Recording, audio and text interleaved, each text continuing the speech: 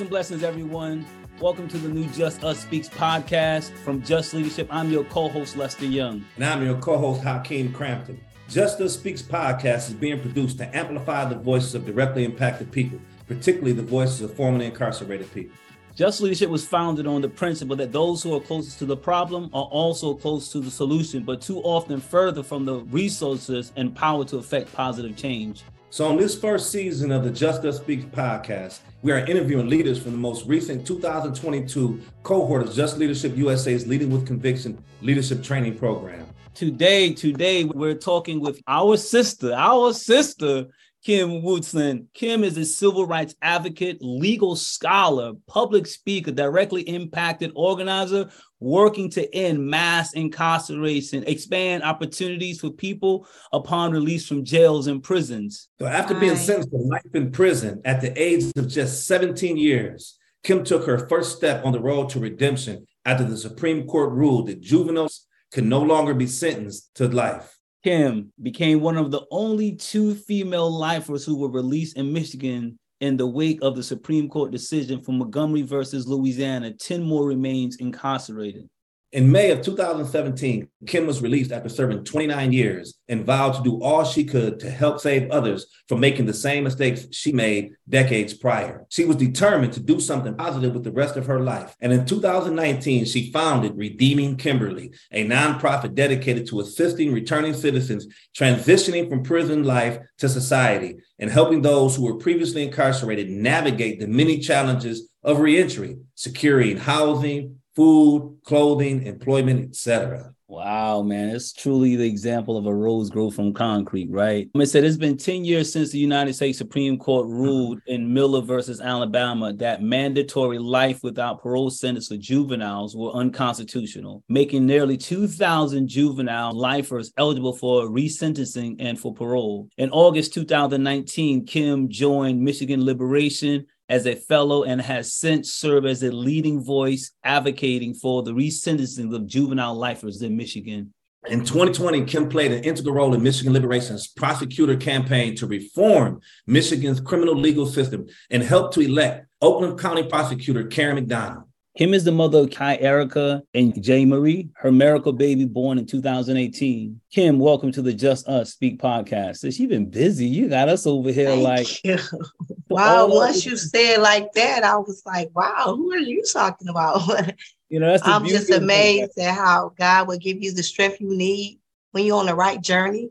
And you just keep going. So, wow, she's a phenomenal sister. And I hope to see her do great things in the future. You're already doing it. That's the beauty of like when you get a chance to like listen to your own bio and you sit back and you be like, wow, like you think about it, like you were sentenced to life in prison at a very young age and did 29 years inside of that facility and came home and founded Redeeming Kimberly. That's like, it's so much that we can unpack that, but we can all in this podcast can agree that there's definitely a God of power, a God of redemption to pull all of us out of the furnace and put us where we are today. So, sister, man, I want you to continue to wear your crown and continue to walk with your head up because God has brought you out of that circumstances to do some phenomenal things, which you already doing. Continue to wear that crown and continue to walk in your greatness, sis. Thank you, Kings. Thank you. So, Hakeem, what we're going to start off today with, Kim, what do you want to get into? There's so many things I want to unpack, but I'm not, what I'm saying? Wow. First, I just want to unpack the name because you paused. And the name signifies everybody is in a stage of change.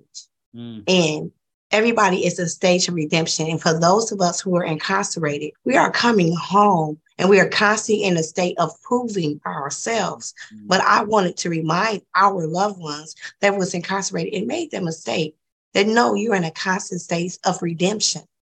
So you're redeeming. So that K, it can be anybody's name. It can be redeeming Hakeem. It could be redeeming Lester. I wanted people to understand that we are in the redeeming business. And as long as you have hope, people can change.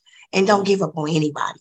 And I'm not going to leave nobody behind just because they're in an incarcerated state. So I want them to know redemption is possible. Absolutely. Let's start right there, Kim. Yeah. Go ahead, Hakeem. You know me, I'm out of line. Yeah, she gave us a good nugget right there. But let's start right there. For a person like yourself who was essentially condemned to die in prison, what does it mean to have hope and then to see that actual hope fulfilled and you actually received your freedom in which you were previously condemned? That what does that mean? How powerful is hope in this leadership journey? It's everything. It's like if a person cannot see a light at the end of the tunnel, if they surrounded by darkness and they don't have just a flicker of a light, that one little match can light up a whole cave. And that's a flicker of hope. And if they focus on that light, the darkness fades away. And that's how important it is. You cannot see your way through any situation without the power of hope.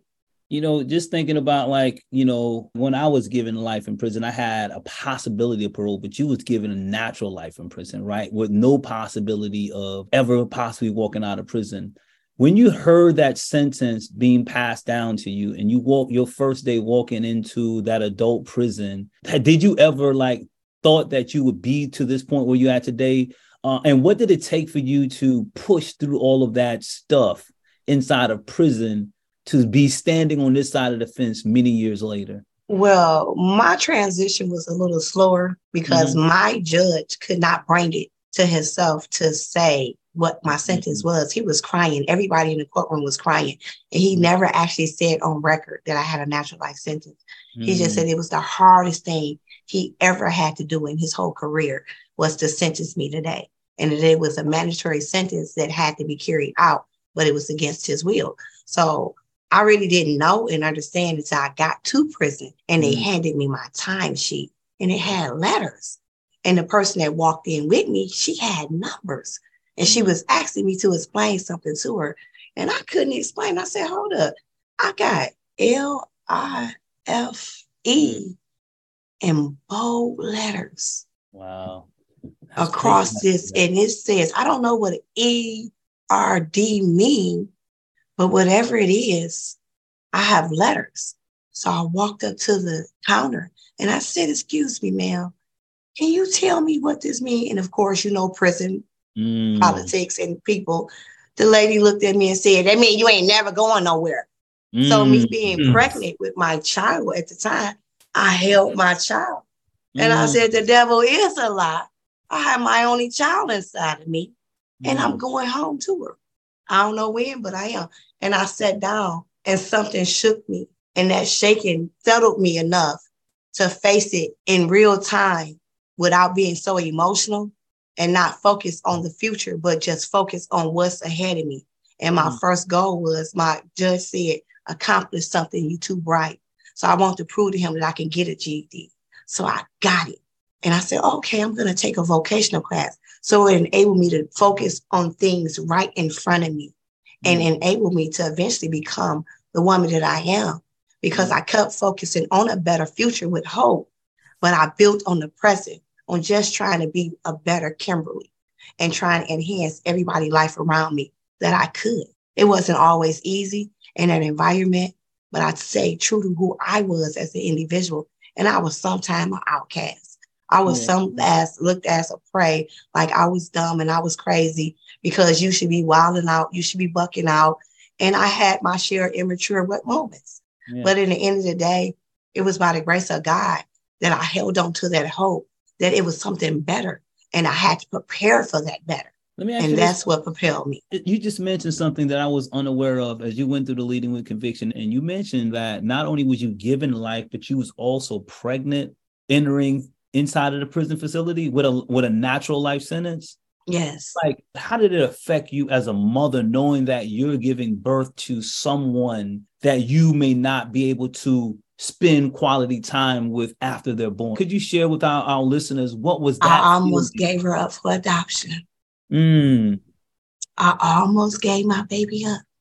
And I'm so grateful that I fought and I was willing to suffer the pain that every visit endured, every time she had to leave, every phone call that ended. I'm so grateful to this day that I was willing to suffer that pain that I knew was coming.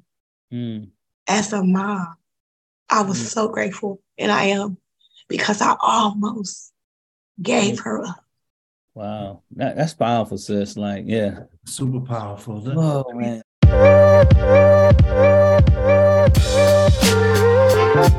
Just Leadership USA amplifies the power of directly impacted people by investing, educating, empowering, and elevating their voices so they have the tools and resources to self-organize and advocate for themselves, their families, and their communities. Together, we build an equitable, fair, and just U.S. To date, over 1,400 leaders in 45 states and in Washington, D.C. are hard at work transforming people and communities who are harmed by mass incarceration. Please partner with us to bend the arc of criminal legal reform by donating to our leadership programs today. Our network of leaders is strong and growing. Together, we're building local power for national impact. Every donation supporting JLUSA and our leaders has a ripple effect across families, communities, and generations. With your support, we can continue working together towards our singular vision of a just, equitable future for all. To learn more, go to jlusa.org/give2023. That's jlusa.org/GIVE2023.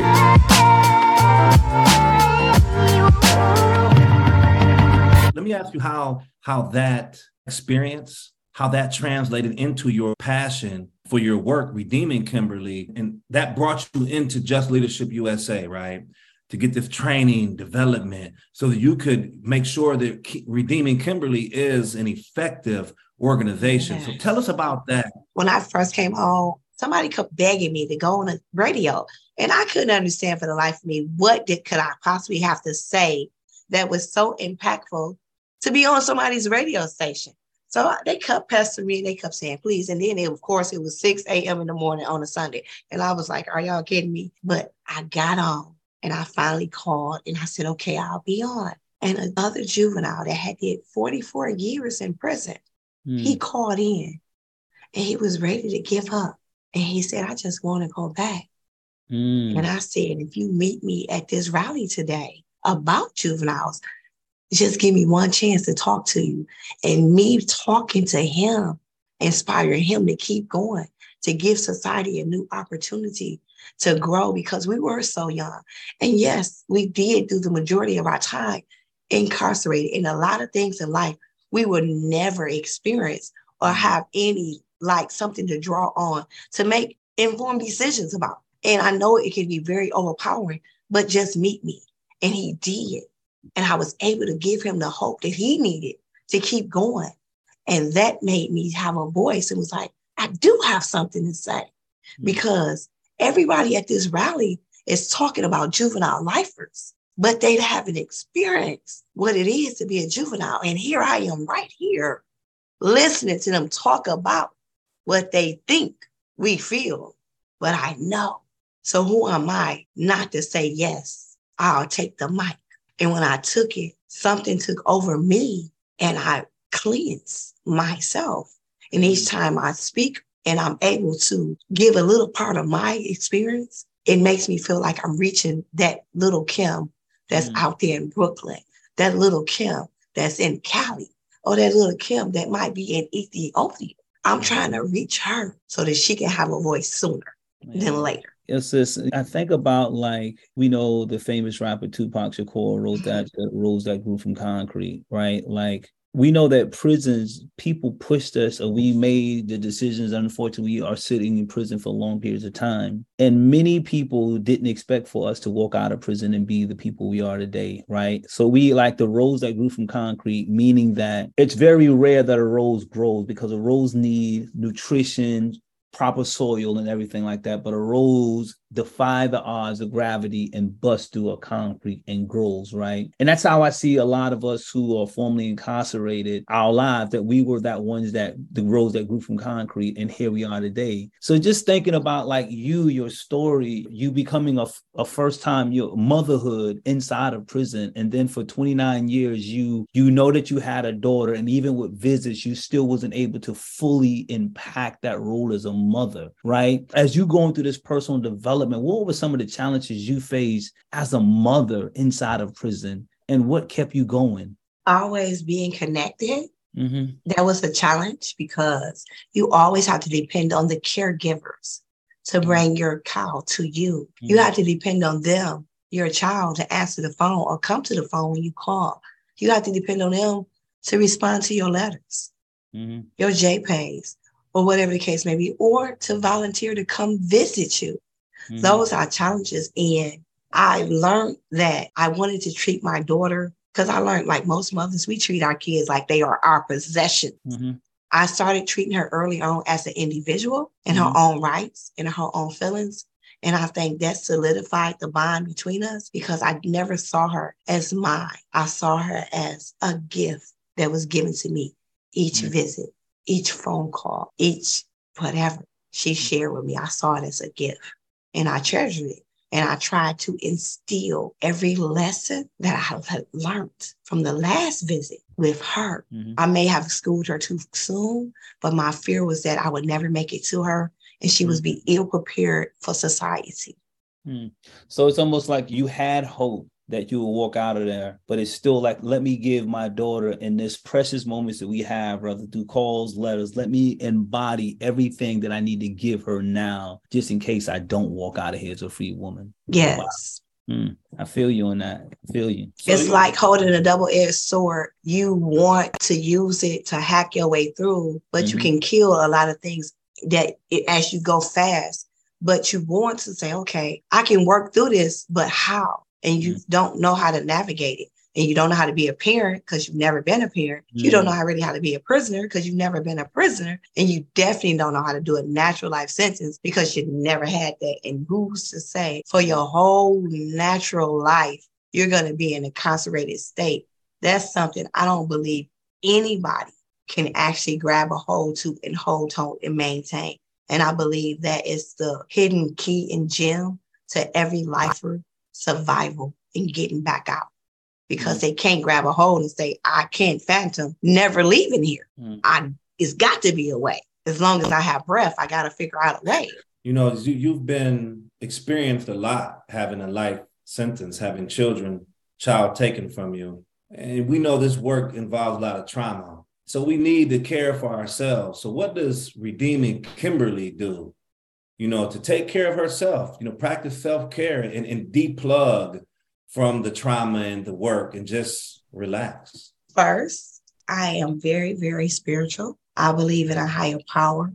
I believe in all things that are higher. And I believe the universe gives you everything you need 5 minutes before you need it. So I try to trust in that process. But I also do everything I need to slow down when I need to. I enjoy bubble bath. I enjoy walks. I enjoy listening to some jazz. And even though I can't stand the drive, but I find that even relaxing and soothing if I have something deep on my mind. I just put on a track, get in my car, and just kind of drive around Belle Isle, nice and slow at a cruise, and just get off into a zone. And I find that the nature and just realizing that I'm free to make a decision. And if I wanted to get in my car at 2 a.m. and take a night drive, then it's okay. I may be putting my safety at risk, but I can do it. And that in itself always re-energized me instantly. No matter what I'm going through, I remember, hey, I could still be locked up. So I say, readjust, regroup, take out the time to take care of Kimberly, because you can't give from an empty cup. And I want to enrich everybody's life I encounter. So I have to have a full cup. And if I don't have a full cup, I can't give it to you. I have to give you my surplus. I think, again, I'm like right there in the seat with you. Even though I'm doing this interview, I'm feeling all of these emotions, because I was thinking about what it felt like to walk on the grass in prison. You see, that's a sign in prison, say, don't walk on the grass. And you see this beautiful grass. I want to take my shoes off. You know what I'm saying? So now you have this opportunity to walk and be free, eat, and just enjoy life the way you want to. So self-care is important, but I want to take self-care to another point too, is the 29 years of that incarceration. What does therapy looks like for you? What does counseling look like for you? Is that something that you have added into your self-care? Because I know the trauma I've experienced just doing 22 years in prison. I'm still like, trying to work some stuff out. So what does therapy look like for you? I am so glad that you asked that question, because so many people stay away from mental health and it's like such a stigma. But I personally believe that it's always wise to have somebody, some form of counsel, even if it's like somebody that helps you reach your ecstasy, somebody that you can talk to and unpack, a spiritual mentor. I have mentors in every area of my life. That's what's up. I talk to. I have a spiritual mentor, a business mentor. I have an older lady that's been a wife. She mentored me. I have relationship mentors. It's like so many different things, because one, I feel I'm behind the mob, and I even have a therapist that I talk to and I meet, and it's no problem. And I recommend therapy to anybody, because if you just have 1 6-month session with a therapist, if you were incarcerated for any amount of time, you need at least 6 months to unpack 1 day of incarceration. That the handcuffs, the bracelets, the hearing the metal gates close, the sleeping on that thin mattress, to seeing stale food. You need something to unpack that, to say that you still worthy of something better. Because once society have threw you in that dungeon and told you that's what you're supposed to deserve, it plays mind games, and you need help to unpack that, to learn what you are worthy of, and that mainly that you have a voice, and your voice ain't crazy. It was tried to be stifled. It tried to be silent. But in order to find that voice, you might need therapy. You might need a counselor to help you unpack all the guilt trips that everybody has laid on, all the green gas lighting things that people have done to us in the past. It's things that we have, traumas on top of traumas that people don't realize they have experienced, that you have to unpack. And a lot of our macho guys don't think we need to unpack those things. They feel like we okay. It can be something that happened to you at 4 that you haven't dealt with, that you still reacting to today at 40. And you're going to keep acting that way at 60 if you don't deal with it and unpack it. So I recommend therapy to anyone. Talk to somebody. Come on, sis. Come on now. Would you want to become a minister too? Oh, wow. I'm not going to tell y'all my mom. I'm a PK. So don't say that on the podcast. My mama going to be thanking you, sending you checks. What's up, moms? Let's talk about inspiration. As a leader, leaders are inspiring figures. It's just who we are, right? But let's talk about why you were incarcerated. Was there either an inspirational leader, a figure, or a book that really captured your attention and gave you some type of insight to help guide you to the future where we're standing at today? Well, when I got incarcerated, I started focusing more on our history. So I dug a little bit deeper than the Detroit School Board version of Martin Luther King and Malcolm X. And I began to see the philosophy of how much more alike they were than different. They always try to make Malcolm X as this violent person and that he was deserving of the death that he got. And Martin Luther King as this so righteous person, and he was undeserving. But in all actuality, neither one of them deserved to die the way that they did. And it was the representation of the fight that both of them had that inspired me as an individual. And I began to kind of fuse the two together and see it in similarities versus as how they always wanted us to see them in different polar opposites instead of exactly the fight for our people and the advancement of equality. So that inspired me. And then, believe it or not, I don't even know who wrote this book, but it was called The Coldest Winter Ever, Sister Soldier. Sister Soldier. This book, for whatever reason, I've never read hood books and nothing like this before, but somebody kept saying, read this book, you're going to love it. And the mentality behind it taught me more about our people and the stereotypes, and it made me face harsh reality better. And it made me see the stereotypes that I had started putting on my people too. And believe it or not, that book changed my mentality and my perception of my people. Wow, Sister Soldier, shout out to her, man. When you said that, I thought about the coldest winter ever in this book called Midnight. That's another book to that. Yes, Midnight is either the sequel or the prequel to the coldest winter ever. Yeah, it's like, yo, that movie, that I'm saying movie. I'm surprised she didn't make that into a movie, right? Yes, I've been waiting on it. Like, those books were so good, so good. We are so excited to invite you to the Just Leadership USA 9th Annual Benefit Gala, Monday, June 5th, 2023, at PhD Rooftop Lounge at Dream Downtown in New York City.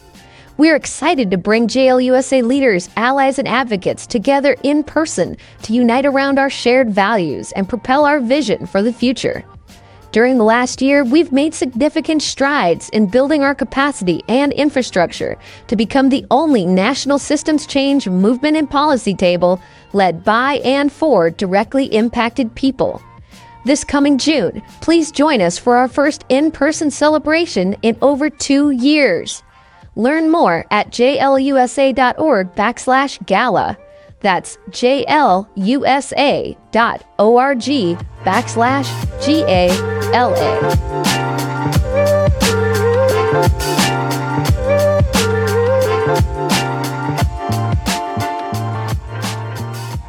Listen, before we wrap this up, man, this has definitely been truly a pleasure. I just want to tell you that I'm over here just like really cheerleading and jumping out of my seat because I'm so excited to not only just hear you, but as you went through the Leading with Conviction, as I said, this is the purpose of the podcast, is to really to get to know the leaders, you know, and in that little small box to really get a chance to feel your spirit, because we were just focusing on teaching. So I'm just telling you, I love the spirit that is radiating from this podcast right now. And thank you for sharing everything you're sharing with us. And definitely, I believe this audience is going to definitely just continue to benefit and feel what I'm feeling from you. As we come into a close, my thing would just be, you know, we know that you completed this Leading with Conviction. What is the 5-year goal for Kimberly when it relates to leadership in community? Taking that 29 years of incarceration, breaking through the concrete, where do you see yourself in leadership in the next 5 years? I plan to have a Redeeming Kimberly Village, which should consist of tiny homes for residents coming out of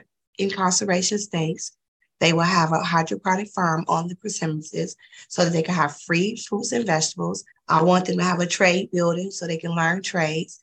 And I'm going to be reaching out to all of my Just Leadership members. I'm going to be using all of my networks and resources to connect, to make it a Redeeming Kimberly Village in all major cities so that our people coming home will have jobs, food, and housing available to them. And I feel like the sky is the limit. It don't have to be Redeeming Kimberly Village. It can be Just Leadership Village in the state. But I want the concept and the ideal to be in every state where we actually do wraparound services for our returning citizens. In Michigan, I plan to take over Reentry, period. I plan to show them how to do it right. I plan to show them that it's more than just paying a rent or leading a person to a job. Sometimes it's giving them the courage to say, you can do this job. You may not necessarily have the skills that they're looking for, but you have all the life skills that you encountered incarcerated that you can instill in this job and do it better than the person that actually went to school for it. It's a wraparound thing that enhances more than just giving a job or a house. It's counseling, it's support groups, it's a one-stop shop for a Redeeming Kimberly client to come and learn their resources in whatever state they in, no matter what country they in. They should be able to go on a website and see where's the nearest Redeeming Kimberly Village and how can I get involved. That's my 5-year goal and my 10-year goal. And before I die, my global goal. I say. That's vision. That's vision right there. Love to bring healing, one returning citizen at a time, to our community. Wow. That's all I can say, man. Hakeem, what else is to say, man? Like, just thinking about this thing, like, yeah, it's like most of us just looking at just myopically, like, sis, you went global. You mentioned Ethiopia, because we have to understand that incarceration is not only in the United States, not only in Detroit, South Carolina, it's globally too. People are being impacted with trauma. So I love that 10-year vision. And I say, Ashe, may the creator and the ancestors make that to be the reality, Ashe. That's it. Just drop the mic on us over here. Like, yo, you know what I'm saying? She's like, yo, this leadership is not just Detroit, it's global, bro. We definitely thank you for sharing your history, your experience, your vision, your dreams and inspiration with us. And for all the Just Leadership alumni that's out there, we definitely extend an appreciation for the work that's been put in by people like yourself and like us. So thank you. Thank you again, sis. Thank you. On behalf of Just Leadership, our entire team, we just want to say thank you for sharing. And I'm sure that when the individuals get a chance to hear this podcast, they're going to be blown away and going to continue to contribute and help build the Redeemed Kimberly Village. With that being said, may the peace and blessings be upon everyone who has had an opportunity to listen to this podcast. We look forward to connecting with you again soon. Peace. Looking forward to growing with y'all. Thank you.